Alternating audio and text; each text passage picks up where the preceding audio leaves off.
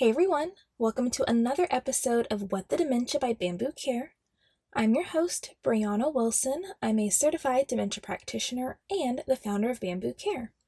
So today we're going to be talking about pain and dementia, and it's just a little something that I wanted to give some insights on, okay? But before we get into today's topic, just a little quick housekeeping.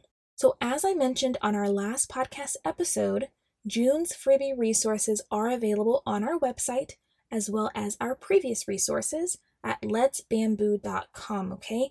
All you have to do is click on the resources tab. We also announced that we will be opening up our free support community for dementia care partners called Bamboo Care Champions, and it will be opening up really soon. So if you are looking for a safe space to vent, celebrate, share your journey, learn more about dementia, or just have a chance to connect with me and get your questions answered, then we'd love for you to join us, okay?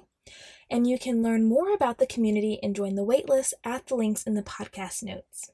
All right, so back to the topic at hand, pain and dementia. Now, in the early to middle stages of dementia, most people with dementia will be able to accurately report symptoms of pain. However, I will say that in the early stages, when a person living with dementia may still be trying to manage their own medications, they may forget to take their pain medications consistently or altogether, or they may accidentally over-medicate, which is obviously a problem. Then, over time, as the dementia progresses, it may become harder for them to communicate or accurately express their pain.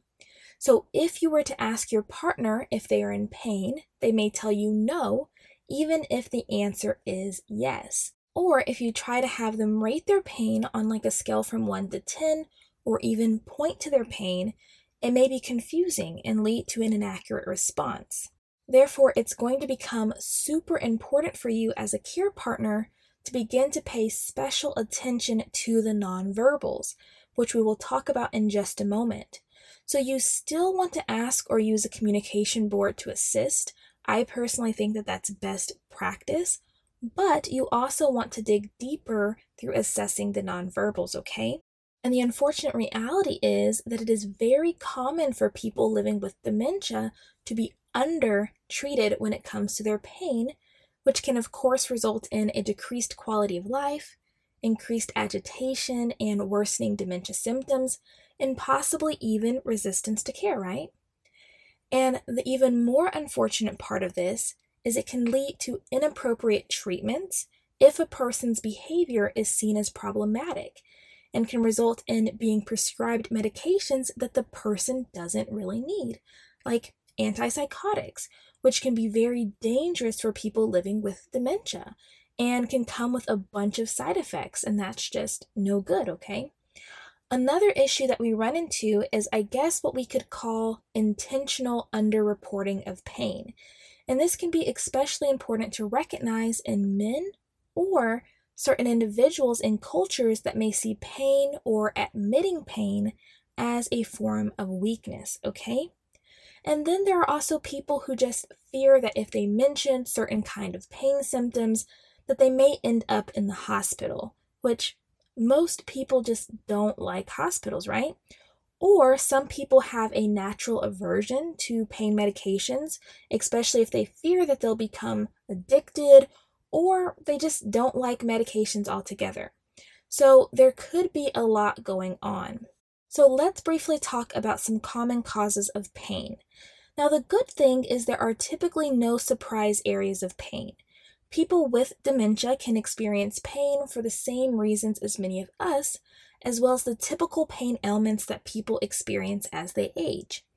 Now, I will just note that people's threshold for pain does vary, and this is even true for people without dementia.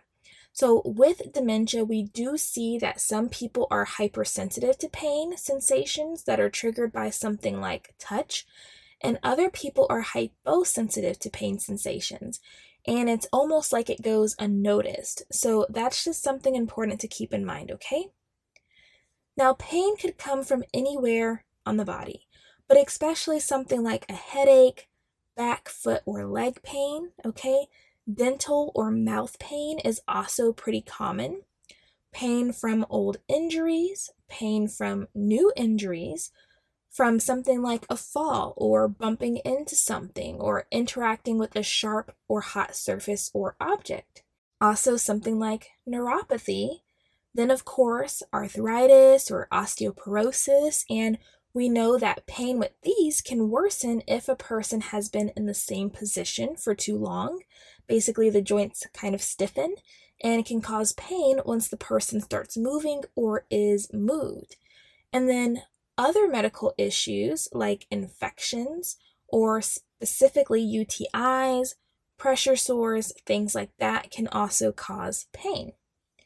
So if a person is unable to communicate or maybe even unwilling to communicate their pain for whatever reason, I want to give you some ideas of the nonverbals to look for.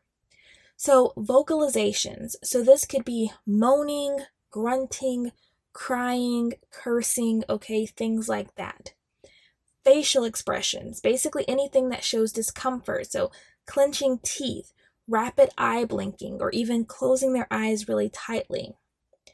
Physical body expressions, so resistance to movement or touch, changes in typical movements, maybe even rubbing the area that's in pain. Changes in breathing patterns, so their breathing could become labored or rapid, or they may possibly even hold their breath, okay?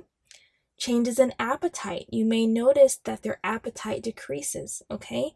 Changes in routine and sleeping habits. These things can get really out of whack. Changes in normal vitals, like a rapid heartbeat or an elevated blood pressure. And then changes in behavior, like increased confusion or irritability and even aggression, okay? So these are just a few things that will be important to look out for to determine if your partner may be in pain. Now, what can we do about pain? Well, the most obvious answer is pain medications. So if your partner has been prescribed pain medications, then you can administer those as prescribed. If your partner hasn't been prescribed a pain medication, or the pain medication doesn't seem to be effective, then this is something you want to talk to your partner's physician about. Alternatives could be a moist, warm towel if you're able to identify the location, even a warm water bath if it's something like their hands or feet that's causing them pain, or even a heating pad, but the most important thing is that it's being used under supervision. Even a pain gel could be appropriate, but you want to be mindful if your partner is someone who would then touch it and then possibly rub their eye or put their hand in their mouth, okay, which we don't want to happen. Now, if they can tolerate something like a cold pack, then that could be an option, or maybe a light massage with lotion can make them feel better. You may also be able to adjust their position and add pillows as a way to provide comfort and relieve pain. So the point is there are definitely some options. And again, if your partner's pain just doesn't seem to be giving up, be sure to let your partner's physician know, okay? So that's just a quick dive into the topic of pain and dementia. Hopefully you found it helpful and informative.